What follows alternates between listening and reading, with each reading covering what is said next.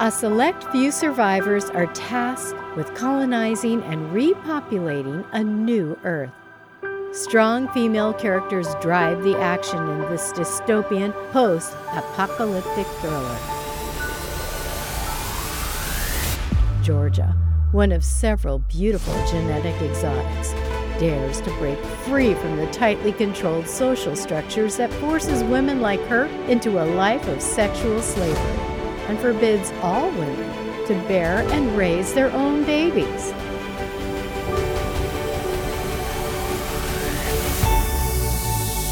Enter the hatchery.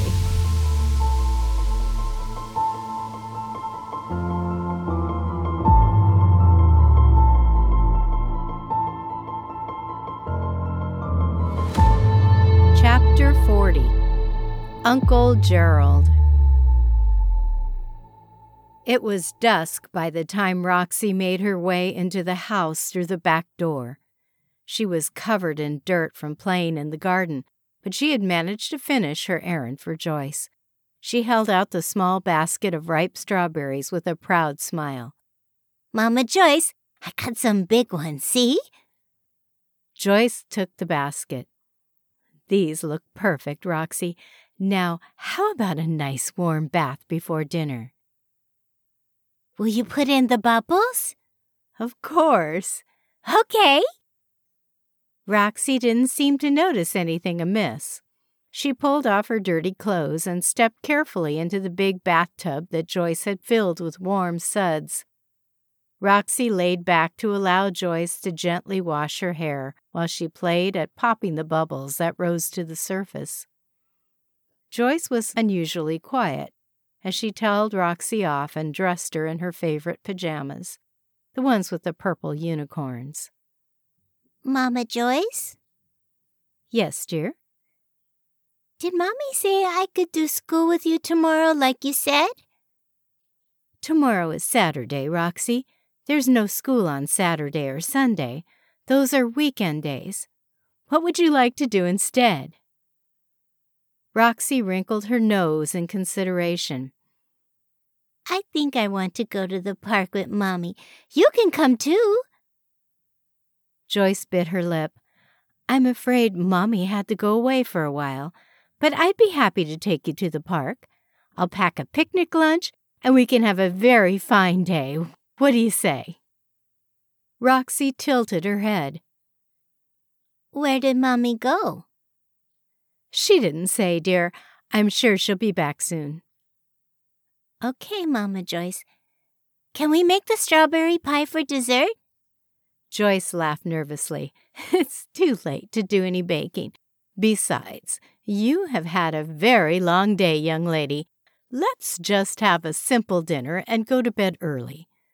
I promise I'll get up extra early tomorrow morning and bake a nice crust for strawberry pie for our picnic." "Yay!" Roxy threw her arms around Joyce's neck. "I love you, Mama Joyce." "I love you, too." Joyce awkwardly pulled herself free from the little girl's embrace. "I'll make us some pasta with butter for dinner, just the way you like it. And then you can pick out a new book from the shelf for your bedtime story." Roxy suddenly developed a worried expression at the thought of bedtime. "Can I sleep in your bed tonight, Mama Joyce?" "May I sleep?" Joyce corrected her. "May I sleep in your bed, Mama Joyce? I'm scared to sleep by myself. Mommy always sleeps with me." "All right, yes, of course you may." Joyce struggled between feelings of joy and guilt. She finally had a child to fill the void of loss she'd suffered when Maggie was killed. But the knowledge that she had stolen another mother's child left her with a pit in her stomach. "It's for the best," she told herself. Joyce knew that Georgia could never leave the house without the chance of being identified. The border guards would eventually find her and shoot her on the spot. When that happened, Roxy would be an orphan in need of a mother, and her conscience could finally rest easily. Be patient, Joyce. It shouldn't be long. That night, Roxy crawled into bed next to Joyce. She read to her until she fell asleep. She watched as Roxy slept peacefully for several minutes before reaching to the nightstand to turn off the light. She was a beautiful child, like her Maggie had been. She wondered what Maggie might look like today had she lived. She would be 11 years old, almost a teenager by now. Joyce gently touched the mop of damp brown curls that twisted around her pillow. She inhaled Roxy's musky, sweet scent. She lay back on her pillow and tried to sleep, but the memory of Maggie overcame her with a flood of emotion. Joyce turned to her side, unable to hold back the quiet flow of tears that dampened her sheets. Georgia didn't know where to go. Her head was spinning with confusion and anger. She realized that if she was seen in public, she would eventually arouse suspicion. She had no identification, no cover in Sector A. It was already getting dark, and she had to find a safe place to sleep for the night. Perhaps by morning she would think of something. "That you, Georgia? What you doing out here in the night?" It was Gerald. His head was popping out of the garden shed door. "What's the matter? Can't sleep?" "Gerald, can I come in?" "Sure." He opened the door wider and beckoned her forward with his hand. "It ain't much, but you're welcome." Georgia rushed in, then stopped abruptly at the realization that Gerald's shed was barely tall enough to clear her head. It was cramped, but comfortable enough. Gerald had lined the shed with old blankets to keep out the cold. A makeshift mattress fit snugly against the full length of the shed. Gerald gestured for her to sit. "I made it myself. Stuffed it with shredded palm fiber. Pretty cozy, if you ask me." He patted the mattress. "Have a seat. Take a load off." Georgia sat on the mattress and sunk comfortably into the soft filling. "Yes, it is cozy." She sat with her arms wrapped around her knees. "Thank you." The ancient smiled broadly, exposing a gap as wide as the bicuspid that had once occupied it. "You like some palm ale? I got a bottle or two right here." "Don't mind if I do."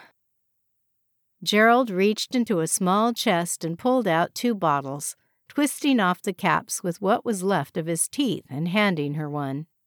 "So, what brings you out and about round here? You shouldn't be out where folks can spot you, you know. They might start asking questions." Georgia took a long swallow from the bottle. "I didn't have much choice, Gerald. Joyce and I got into an argument, and she threw me out of the house." He set his bottle of palm ale down between them. Missus can be feisty.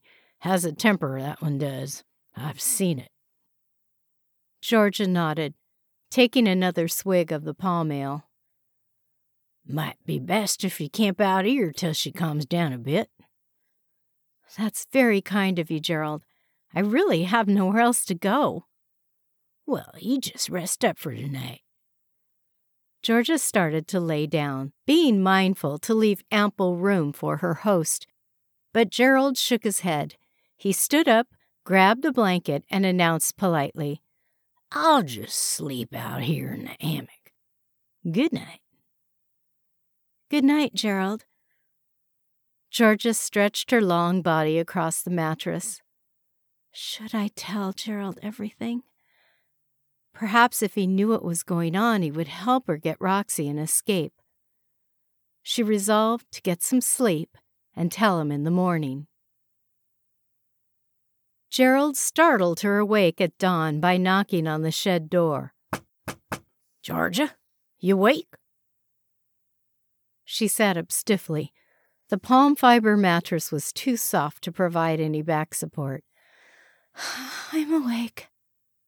"Well, fine then. Maybe you ought to try to talk to the missus this morning. Bury the hatchet." Georgia frowned. "I can't. I didn't tell you the whole truth, Gerald. Joyce forced me to leave. She wants Roxy for herself." The ancient's eyes popped. "That you say?" "She's grown unnaturally attached to Roxy. I think she's not well. Emotionally, Gerald. She's taken over. I'm afraid if I try to come back, she'll call the border guards." Gerald rubbed the rough gray stubble on his chin with his thumb and index finger. "What she's doing ain't right. Roxy ain't hers, she's yourn." "I don't know what to do, Gerald. She's well connected with the leadership. Arthur told me she's used to getting her way. Maybe I should just turn myself in." "Don't you do that. I'm going to help you. Let me think on it a bit. I got you in here, and I can get you out," he assured resolutely. "Roxy, too. That little bit needs to be with her mama." He looked down at Georgia, whose eyes were glossy with tears of gratitude. "You just keep quiet in here, and I'll bring some supplies, and we'll cook up a plan tonight. I'll be back in a bit with some breakfast." He pointed to a bucket in the far corner. If you need to, relieve yourself, just use that. Don't worry none. The missus never comes around here." As he promised, Gerald returned a few minutes later with biscuits, tea, and a small bowl of strawberries. "I picked what was left in the patch. The missus is baking a strawberry pie. She's up early working in the kitchen." Georgia helped herself to the breakfast. "Did you see Roxy? Is she up?" "Didn't see her. Probably still asleep." Georgia thought about Roxy asleep in Joyce's bed. She knew her daughter would refuse to sleep alone in the guest room. The image infuriated her. "Gerald, I know you can help me escape, but I'm not leaving without Roxy. I can't. I won't let Joyce get away with this. I need your help, but it's dangerous and—" Gerald smiled broadly. "Hell, a feller can't live forever. Besides, I just go about my business round here. Nobody pays me any mind. That's just old crazy Gerald is what they all think. They think I'm a dimwit, which is just fine with me." He tapped his temple with his finger. "I got more in here than they know." He sat beside Georgia on the palm fiber mattress and took a slow sip of his tea. "I'm thinking we need to get Roxy when she's out of the house, when the missus ain't round." He looked at Georgia. "Any time you know when she ain't with Joyce regular?" "No, not really. Wait, Roxy just started school. Joyce wants to homeschool her, but she mentioned that she was working out an arrangement for Roxy to have some organized playtime with the other children. I think she will start on Monday." "That'll work. We can get her from school." Georgia shook her head. "They'll never release her to me, Gerald. As far as the school is concerned, Joyce is Roxy's adopted mother. She made sure of that." Gerald rubbed his chin again. "So the missus is going to take her and pick her up every day, that right?" Georgia nodded. "Not if she's sick, though. She'd send me to fetch Roxy at the school in that case." "What are you saying?" "Well, I could poison her."